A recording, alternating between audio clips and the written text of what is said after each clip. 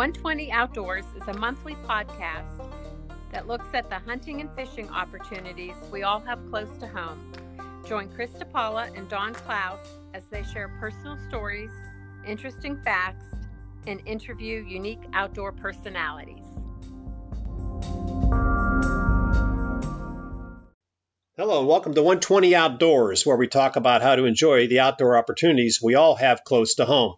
Hi, my name is Chris DePaula, and I'm here with my co-host Don Klaus. And Don, how you doing today? Not too bad, Chris. I'm liking the changes we're getting to see here. A little chill in the air, a little less stifling out there. Yeah, we're transitioning into my favorite time of year. I get to do two of the things I'm really passionate about, and that's steelhead fishing and bow hunting. And the one thing about steelhead fishing is that there's so many different ways to catch steelhead. You can use traditional fly rod. You could swing, bait if you want to. You could use artificial baits with, so I've seen guys using spinners and crankbaits, and there's a lot of guys doing drift fishing with center pins and stuff. There's so many different ways to catch steelhead. And on our show today, our special guest is John Breedlove. And John has a very unique way of catching steelhead. And he's not necessarily doing it in the streams either. He's focusing on the harbor areas of the Great Lakes. And he's doing it out of a small boat.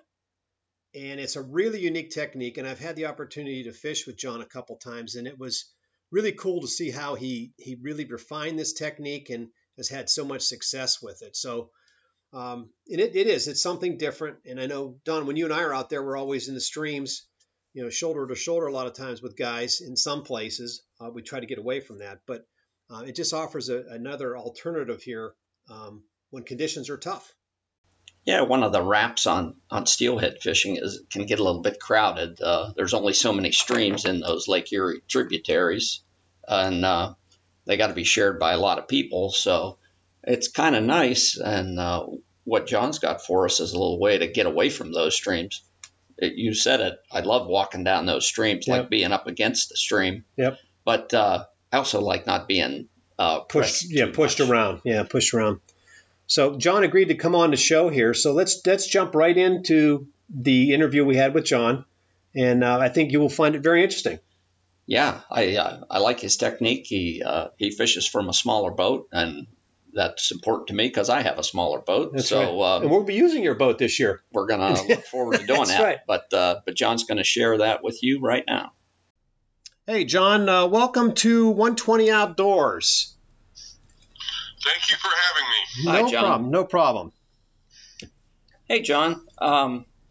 We've kind of had a rough year getting started fishing, and we know that you've had a little challenge this year too with our COVID-19 year. So we wanted to start out by asking you a little bit about your personal story with that.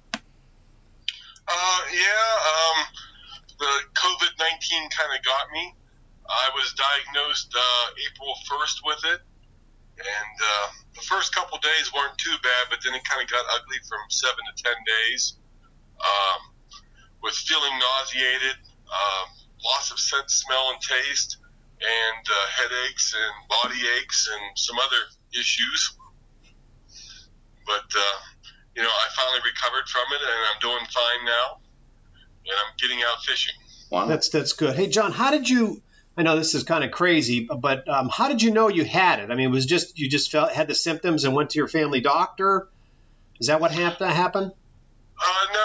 If you remember back then, they wanted everybody to back in March was going to work. Everybody had to take their temperature and check. We're looking for this 100.4 and all this other stuff. Mm-hmm. And so every morning I'm taking my temperature, and my temperature is not normally 98.6. I'm normally 97 something. So I took my temperature, and I think it was on a Tuesday. I went to work, and I'm feeling fine. I come home from work. I get off at 2:30, so I come home, and it's probably about maybe 20 to 5, quarter to 5, and I'm sitting in the chair playing on the computer, and all of a sudden I just felt really, really, really warm. So I said, go check my temperature. So I went and checked it, and it was 99.8. And I'm like, and the big number they're always looking for is that 100.4, but I never made it there. I only got to 99.8. So I called work, and she said, don't come to work. And I So I said, okay. I said, but I'll call my doctor as soon as I'm done talking to you. So I called her, and she told me to go get tested. So the next day, since it was late in the day, I went the next morning, I got tested. But back then, things were a little slow, and I think I got tested on a Tuesday, and it took till the following week on a Friday to finally get the results back that I was positive. But by the time on that Friday we got the results, it had already been, running its course and everything else, and there was no denying that I had it. Okay. Now, were you hospitalized at all? No. There might have been one day that I was having a little bit of issues, and because one of the things is, they talked about the COVID is you're having breathing issues, and one of the things is there isn't so much of a breathing issue, it's your lungs are not absorbing oxygen like they're supposed to be. So I didn't really have a breathing issue, but I had an issue that I didn't realize. I had a day where I was kind of like out of it. I had gotten up in the morning, and normally, a couple mornings before that, I'd wake up and, I'd feel good for me. Not good, but I felt better for like an hour or so. And then once you start been up for a little bit, I just felt horrible again. Well, that morning I got up and I just felt horrible right from the beginning. Huh. So I tried to, at least sit on the couch watching TV or whatever, and it was just miserable. So I said, you know what, I'm going to go back to bed. So I don't know how long, maybe I was an hour or two, I was, finally fell asleep or whatever. But I had woke back up in bed, but I had already been sitting up. I'd already got the tissues, blew my nose, and then I realized that's when I woke up. I'm looking at tissues and there's blood in them, and I'm like, oh, geez. That's when I realized, hey, I think I got there's a problem today. Yeah, unfortunately, yes. Wow. Because that's some of the symptoms they don't tell you is when I blew my nose, there was times a lot of blood come out. There's times where blood clots were coming out. Wow. But that's what woke me up is looking at the tissues in my hand. But I don't remember sitting up. I don't remember getting the tissues. I don't remember anything. I just remember waking up, looking at the tissue in my hand and it had blood in it already. Jeez, man. I've heard. It seems like a laundry list of symptoms. I haven't heard that one. Yeah, that's terrible. Yikes. Yes, I was actually getting blood clots. There'd be times I blow my nose and blood clots would come out. There was blood coming out all the time. Wow. And that kind of scared me a little bit. But that day I would say that was the day I hit bottom. And then the next day I felt, not 100% better, but I felt better than I had, and it started coming, I started getting better each day. But that was the worst. Wow. And I think that's the day that I might have, should have went, or called the doctor and said, hey, something's wrong because I'm not, very coherent today. Yeah. Now, I know April's a way back now, but do you feel like you're 100% now? I only feel like I've been 100% maybe in the last 2 weeks. And you're going to say, there's a couple other people that I know that have had it, and I've been talking to them, and some of the issues that I said I was having, they've been having. And they kind of thought that, they thought maybe it was just something else, but then we start putting it together. I don't know if you know Rusty Stacchiotti. Yes. He had it. Well, he was actually diagnosed one day before me. And we just talked about maybe a little bit more than 3 weeks ago, and I said, are you having body, like joint issues, body pains? And I said, what about your neck? I said, my neck has been stiff since then. I said, I got to back the boat up. I have to turn my whole body. I can't turn. And he looked at me and he says, yes. He says, John, I can actually remember the day. He said when he was sick, he said, because he's a physical therapist. Yeah. He goes, I can remember laying in bed and feeling my neck getting tighter and tighter while I was laying in bed. Unbelievable. Yikes. And then he's having problems with his thumbs, And then there was another gentleman I talked to that he's still having some issues. And one of the things, and I think maybe he had it like in March, and then April he was doing better and whatever. But like I think in June he said he went fishing and he cast his rod and rod and all went in the water. And he just looked at his hands like, what happened? He didn't realize that he wasn't holding on to the rod. It just went in the water. Jeez, man. He's been having issues because one thing that made it even worse is he thought he was doing better, and he was, But he was out in his yard and he was picking up sticks. Well, when he stood up real fast, he passed out and hit his head on the ground. Oh, He ended up jeez. going to the hospital with a concussion. Oh, Oh, no. jeez. Oh, man. So he was having headaches for a while from that. But, with the coronavirus, it runs you down. I mean, there was many a times where when I stood up, I had to watch it. All of a sudden, you just see like stars. You want to go back down. Wow. Well, Because there was days, I think one day I ate nothing but an apple all day because you don't want to eat. Yeah. You feel so sick, and then, you either feel like you're going to throw it up, or as soon as you eat it, you got to go to the bathroom. Yeah.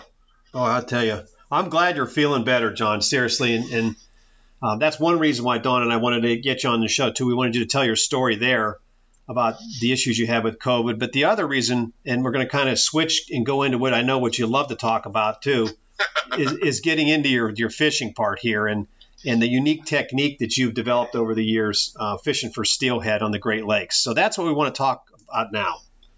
yeah, now that you can hold a rod good, and especially since the leaves are starting to drop, we figured now's a good time to talk about it. And Yes. but let's start just a tidbit about how'd you get going fishing, and then maybe how'd you get into that particular type of fishing? I started out with as a kid, my dad would take me fishing, and then as I got older, I remember buying a Zepco 202 and a Johnny Walker rod. And, it's been years. Yeah, I still remember my first rod. But, back then, that's when you had the 5 lakes in the valley. Jerry Blindsey with what was the name of that? The outdoor, was it the Outdoor Journal? Yes. The Outdoor and he Journal. used to be on, and he would always be plugging for the 5 lakes in the valley. Well, living in Girard, I had Liberty Lake and Girard Lake right there. Yeah. So, when I was little, my dad would take us there and stuff. And as we got a little older, maybe I was, 10 or 11. And these are things you could do back there. My brother's 3 years older than me. My dad would take us in the summertime and drop us off on his way to work because he worked at McDonald Mill at 8 o'clock in the morning. And then he would come by and pick us back up at 4 o'clock in the afternoon on his way home from work. Nowadays you couldn't do that with a 10 and 12-year-old and a 13-year-old. Yeah, I don't think so. No, it's funny you say that. It's funny you say that, John, because my mother used to do the same thing with me. She'd take me. There's a little lake here in West Austintown called Rock Island. Do you remember that place? And she would do the same thing. She'd drop me off there in the morning, and then my dad would pick me up on his way home from work. So I'd be out there all day fooling around fishing and stuff. But that's something we have in common there. That's pretty funny when you hear that. So. Yeah, we used to go up there, and if you remember the 5 lakes in the valley, the big thing to catch there was crappie. So they would start them every year.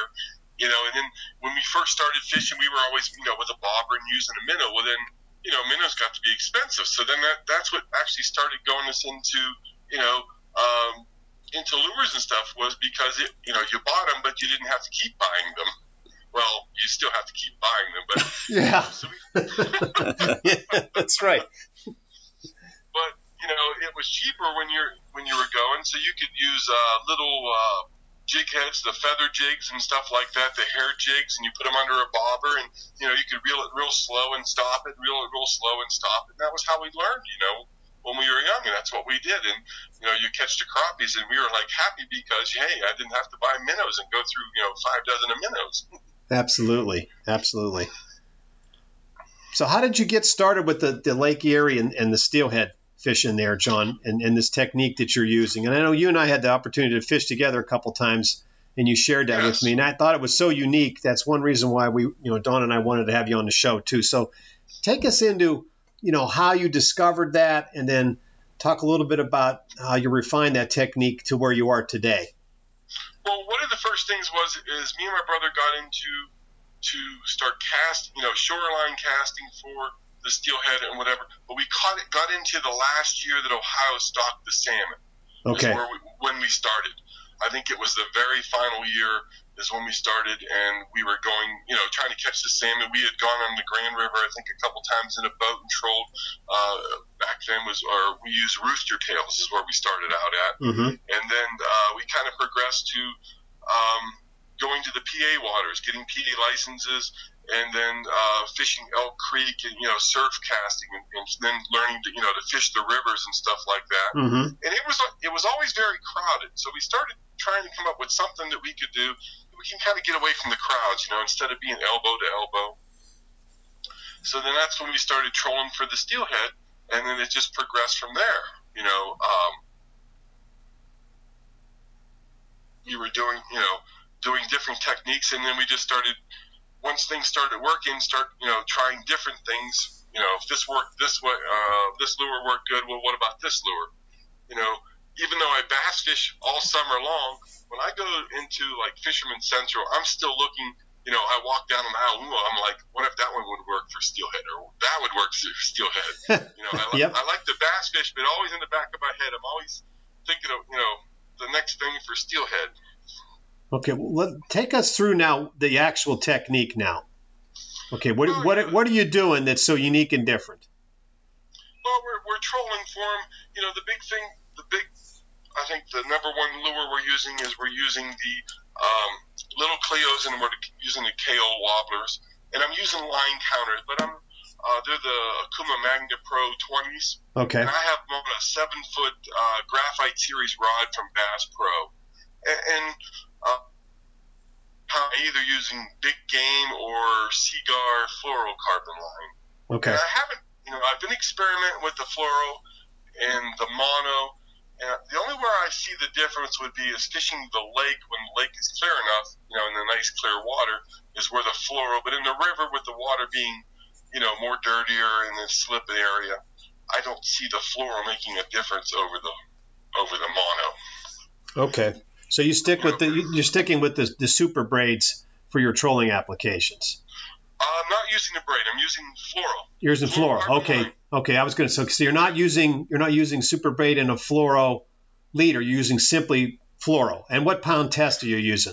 I'm using 15-pound line. 15 pound. Okay. Yeah, I think I have used some. I've tried braid, and I seem like I lost more fish with the braid because you don't have the stretch. And I think because they could. The braid helps you lose fish because they can pull it tight and it pulls out of their mouth. Whereas when you have the fluoro or you have the mono, the stretch actually works in your favor. Yeah. Now, John, I know you made reference to the streams there in the eastern part of Lake Erie, the Ohio and Pennsylvania waters. What parts of the lake do you look for to do what you do trolling? Usually the lower stretches. Conneaut, probably the first mile up to the launch ramp. One nice thing is it's privately owned on both sides, so I don't have to worry about, shore fishermen. And then usually fishing the slip area, and then when the lake is calm enough or the water's clear enough, then I'm fishing the walls. I like fishing the walls. They usually come in and hang out on the walls to start with. They'll usually, probably here in about 2-3 weeks, they'll start showing up at the walls. Okay, that was my next question. So what are you focusing on now? You're waiting for the first real cold snap for the fish to start to move in? Is that what you're focusing on in September? Okay. Yeah, if we start getting some nice rain and we start getting some colder nights, then that'll start bringing them in. Usually I'm looking for Lake Erie's temperature to be somewhere around 70. Okay. When it's up kind of high, then I'm like, whatever. But once it starts getting close to 70, then I'll start going. Okay. Do you know where it is right now for temperature? I don't know what the temperature is right now. I'd heard it was a warmer than typical year for lake temperatures. Yeah. Last time I saw it, John, I thought it was mid-70s. It may be a little lower than that now because we've had a couple cold nights now. So you're right. You're probably 2-3 weeks away from the first, run of the steelhead coming in. One of the things that I was watching lately is I've been watching I look at Conneaut. I don't know if people go, but you can go on the Conneaut Port Authority website and you can look at the webcams, and there's like 6 of them they point out into the harbor at Conneaut. So you can look out there, see if the harbor water is muddy or if the waves are coming over the break walls. And another thing I've been paying attention to is if you look at the one where the wall right there where the parking lot is, I can see what the level of the water is. Okay. Now, back in July, that water was like maybe 2-3 feet up on the cement. The ducks could actually just swim over and just start walking. They didn't even have to jump up to the parking lot. Wow. So, and it has come back down. It's probably come down at least a foot or so since July, which is a good thing because Conneaut has that swing bridge in it. Yeah. And if it gets too high, I can't get underneath it. I have to launch in the river. You know, if I want to fish the river, I have to launch in the river. Yeah. Yeah, and I know exactly where you're talking. Okay. Well, you've mentioned that it's about ready to go here, and I think we're knocking on fall. You know, you can feel it, and the calendar says so too. But how deep into the year do you go, and is there any spring opportunity with that technique? There is spring opportunity. I will go until I can't get the boat in the water anymore. For ice, then? Yes. So okay. Ice is the only thing that stops me. And actually, I have a good friend, Kurt Bitterhoff. He's a guide out of Conneaut. And in fact, last year, one day, he even broke the ice. He sent me a message, John, I broke the ice in the ramp for you. He says, you can launch tomorrow. I said, thank you. Yeah, I remember the one time you took me, John, that we were actually fishing. There were chunks of ice floating in the harbor when we were in there. But I had a laugh because we were catching fish in between these chunks of ice, and the ice was bouncing off the front of your boat and everything else. But yeah, I've been with you, so I know you go through. I've even at Conneaut, a lot of times we're from the swing bridge to the 90 bend. Sometimes if you get a cool night, you get into December, that will get a skim ice. I've actually gone underneath there, rode through it, go back out and fish the slip or the wall for a while, and then I'll come in there and fish it just to break it up so I can get up there. Yeah, that's pretty cool. Now, with that technique, what are the types of fish you're catching? I mean, obviously it's steelhead you're after, but do you get any surprises? Usually when we first start out, you can get some surprises. I've even caught a muskie before up the river. Last year, a lot of walleyes for some reason, were stacked up near the launch ramp at Conneaut. They were up in the river, and people were catching them. It was kind of quiet. Yeah. But there were some big walleyes. It wasn't like it was 2-3 pounders. There were some 6 and 7 pounders that were up in there, and the guys were catching them, and they were doing pretty good. But I've got a muskie in there. We've caught some other surprising fish in there. How about brown trout? Any brown trout? We do catch brown trout, not with any consistency, but we do catch them here and there. They do show up, and I've caught a couple 7-pounders. Wow. We've done pretty good with them. And then, come November, the lake trout, they'll come in and they'll interesting. Wow. Conneaut. And they catch them all the way even over to the Grand River. They catch them inside the harbor at Grand River, but they come in November. From what I understand, they come in to spawn is what they're doing. They come in, usually they'll show up at the full moon somewhere around the 1st of November. Huh. I think last year the full moon was like on the 29th was the first one I caught. It was like the 29th of October. Interesting. I think I caught the first one. Interesting. But, now you caught a big lake trout last year, didn't you? Yes, he was probably somewhere 12 to 14 pounds. He was a big one. Yeah, that's a big lake trout. That's unbelievable. Now, the question on the brown trout, now that Pennsylvania's stocking those lake run, Ontario browns in there, are you seeing more brown trout every year trickling into to Conneaut? Yes, there is more consistency of catching them, yes. Okay. If I come up with a plan to catch just specific, to more target them, no, I have not come up with anything yet. It's just, while trolling the steelhead, you catch the browns. I don't, Now, here's the crazy thing I noticed in the river when I'm waiting. Now, I'm in the river waiting for steelhead, and I noticed I'm catching some, not all the time, but we'll get some brown trout early in the year, October, November, even early December. After that, we don't see any brown trout. We'll catch nothing but steelhead, which are fine.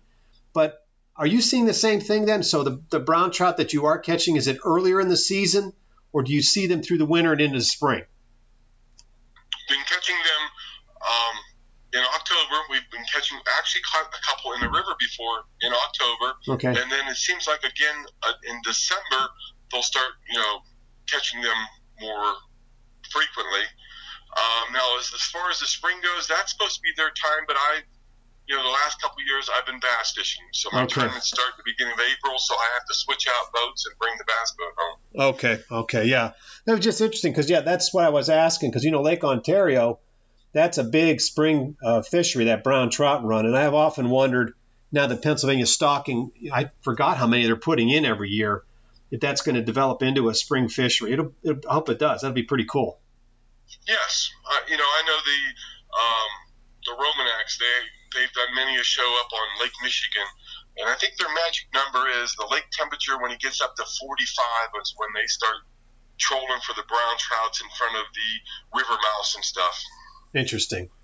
Okay, now I'm going to switch gears on you a little bit here too, John. I want to go back talking about your technique again, and I'm going back to when you and I fished together. That there was one time you and I fished together where we were focusing on the mud line, and I couldn't fish for steelhead in the river because the river was blown up, but you and I were near the breakwall, and you found some clear water, and it was a definite seam where you could see the dirty water and the clean water, and we were trolling along that edge, and we got into a bunch of steelhead trolling that. Now, is that what you're looking for? Are you looking for clear water for these fish? What are you exactly looking for when you launch that boat?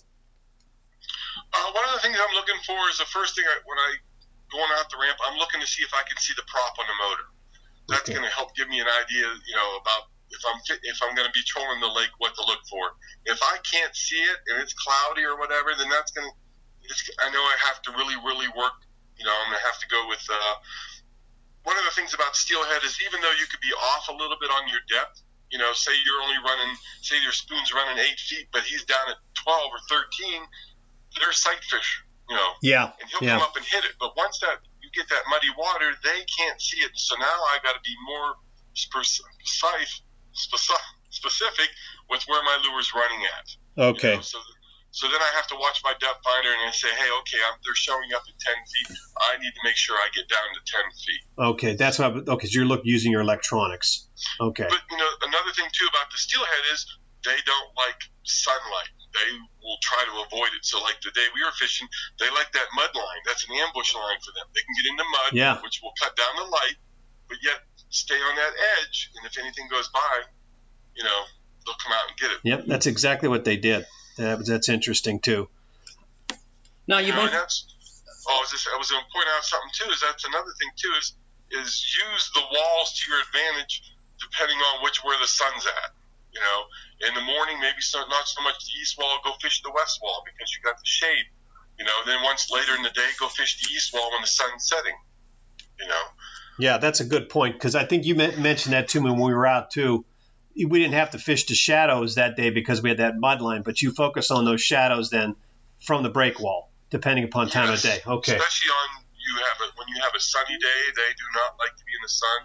I mean, even if I'm trolling in the river, I might even throw a planer board on and throw it put the planer board towards the side where the trees are making shade, and then run that board down along that shade line. Huh. Interesting. Now, you're using the boards, but and you'd mentioned a little bit about the baits earlier. Any must-have couple of baits you want to point out for us? One of the big things about steelhead is they love KO wobblers and they love little Cleos. There's your basic colors, your blue in your chrome, your green in your chrome. There's your chartreuse and your oranges. Yep. Okay. I mean, your basic, because one of the big things that they do feed on is the emerald shiner. And if you ever see an emerald shiner and you have one in your hand and move it around, you'll see he either has a bluish green look to it. He's bluish or he's green looking, in chrome. Yeah. Now, we know you're trolling, and so we know you're in a boat, but the size of the boat scares a lot of people away from Erie if they don't have the right equipment for that. You want to share with us what you got? I know you don't have a whopper that you do this with. My boat is a Sea Nymph. It's called a BT-175. It's a tiller model. It's only 17 feet long, and it's all carpeted. And the whole inside, you can walk front to back. You don't have to worry about climbing over seats or anything like that. It's open from front to back. And then on the front of it, I have a must-have for me is a Terrova iPilot. That is my favorite thing to play with. There's nothing better than using a remote to run the boat. Yeah. Yeah, that is a nice electric motor. It really is. Yes. Okay. Yes. So no need to be too intimidated then with the waters. Well, one of the things with steelhead is I'm never more than 100, maybe at the most I ever go past the lighthouse is 100 yards at the most, if I go that far, and rarely I ever do that. I'm either on one side of the wall, on the west wall or the east wall, depending on which way the wind's blowing. I go try to find the calmer side, and if it's too bad or whatever, then there's always the slip. That's one nice thing about having the tiller is I don't have a windshield, so I can go in a slip, and if I don't like the catching fish in a slip, then I can always go up the river, which I need to get underneath that swing bridge. Yeah, that is tight, that swing bridge. Nice, you got choices then. Absolutely. Being able to be versatile or have options when you go there is a big plus. You either can fish the river, you can fish the slip, or you can fish the breakwalls. And I've fished break walls, and you're catching fish, and all of a sudden it just shuts off, and then you have to find out where they went. They could have went in the slip, or they could have went up the river. Mm-hmm. And that's, I have a good friend, and he'll bring his boat, and I'll fish out of my boat, and there's times where it does get tough. I'll say, oh, hey, I'm going to go fish out the east wall. He says, okay, I'll go fish the slip, and whoever catch one, then we call each other, and we work together at it, and we do very well with that. Yeah, that helps, having a buddy out there. Multiply yourself a little, Yes. The other question I have for you too, John, there's no doubt in my mind that this technique that you're using will work on any of the Great Lakes. Do you know anybody doing something similar to this in your line of business there? I mean, anybody in New York State using it in Lake Ontario, or how about Lake Michigan? Have you heard? No, usually like Lake Michigan, the Romanex, they're a big. I do use them, the Maglips. Mm-hmm. They're big into the Maglips. Okay. Then you have Brad's Wigglers, and they're kind of, which is a wigglewort. Mm-hmm. They're big into them, and I do use them, and they do at times they do catch fish. But I don't really know anybody else doing what I'm doing, because a lot of times, like the rivers up in Michigan, they're big into that back trolling stuff, or anchor up from a pool and then just use like a Brad's Wiggler and just keep letting line out into that pool. Yeah. And back them in. I don't know anybody that's really just trolling for them. They do different things up there. They do that, like I said, they let line out, and then they'll back that lure right into that pool and just let it sit there with the current working it. Yeah, there's no doubt in my mind it would work in these other areas that have rivers flowing into a harbor area. Conneaut, Ashtabula, and Grand River, Chagrin are not unique to the Great Lakes. There's several rivers obviously flowing into all the Great Lakes. So I wonder how much of an untapped fishery we have in the Great Lakes with this. Oh, I agree. I don't see why, if it's working here in Ohio's steelhead are actually from Michigan, right? In Wisconsin. So if it's working on the fish that are coming from there, why wouldn't it work on them there? Yep, just got to find the right water. Yeah. And then when I start out, I'll mostly go with spoons and stuff. But as and we're doing like probably around 2.1, 2.2 is usually my favorite speed when the water's in 70s down to maybe the 50, maybe a little bit into the upper 40s. But once we start getting into the lower 40s, and I'll drop down to like 1.8. And sometimes that's when I get away from the spoons, because the spoons don't have as much action at a slower speed. So then I'll get more into the cranks. And I do use shad rats, and I use bay rats. They're called 3.5 shallow. I don't know if you've ever seen them. They're 3.5 inches long. No. They work very good. And I will throw out the Brad Wigglers, the Maglips. And then depending on, if I'm start seeing the lake trout, if I'm watching my depth finder, I'm trolling the walls, I may throw out some Hottentots. But I've trolled, flicker shads, shad wraps, you name it. I've tried trolling. What else we got here?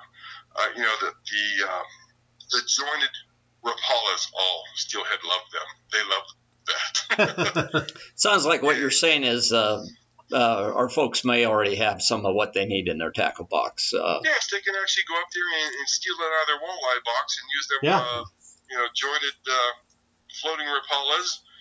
But yeah, there's a lot of things. The flicker shads, just when you go steelhead fishing, use the brighter colors. Yeah, You know? a great point. Yep. All right, John. Well, hey, Chris tells me that you got some YouTube stuff out there and worth taking a look. So you want to give us a little bit of your contact info and how we might see those? Yeah, if you go on YouTube, put in John Breedlove Steelhead, and I think there's at least 20 videos on there. I even have an underwater camera, so there are some underwater videos of steelhead attacking spoons. Yeah, I actually went on there the other night and looked around, John. You do have quite a few videos on there, some good ones too. I was laughing because some of the stuff I remember you and I doing together, the spoons and stuff. It's pretty cool looking back at that. But yeah, that'd be great for our listeners to check you out on YouTube. And then you also have a Facebook page too, correct? Yes. Okay. If anybody wants if they interested in wanting going to steelhead fishing, if you just send me a friend request, and then you can look at the content on my page, and then when I'm going, I'm posting stuff. And I will post what color I'm catching them on or what I'm catching them on, so you can see where I'm at, and what I'm catching them on. Because it does change. I mean, there's days where, if I go on a sunny day, there's certain lures that work better on sunny days than they do on cloudy days. I would prefer to be on a cloudy day. I love to be cloudy days in the fall, even a misty rain. I mean, yeah. My best day ever by myself was on Black Friday after Thanksgiving. It was like 4 years ago. I had 42 fish on and got 35 in by myself in one day. Oh my, that's crazy. Yes.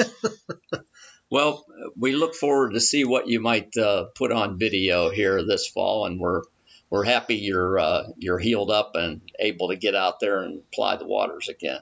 So we appreciate the time you talked with us, John, and hope you have a great fall.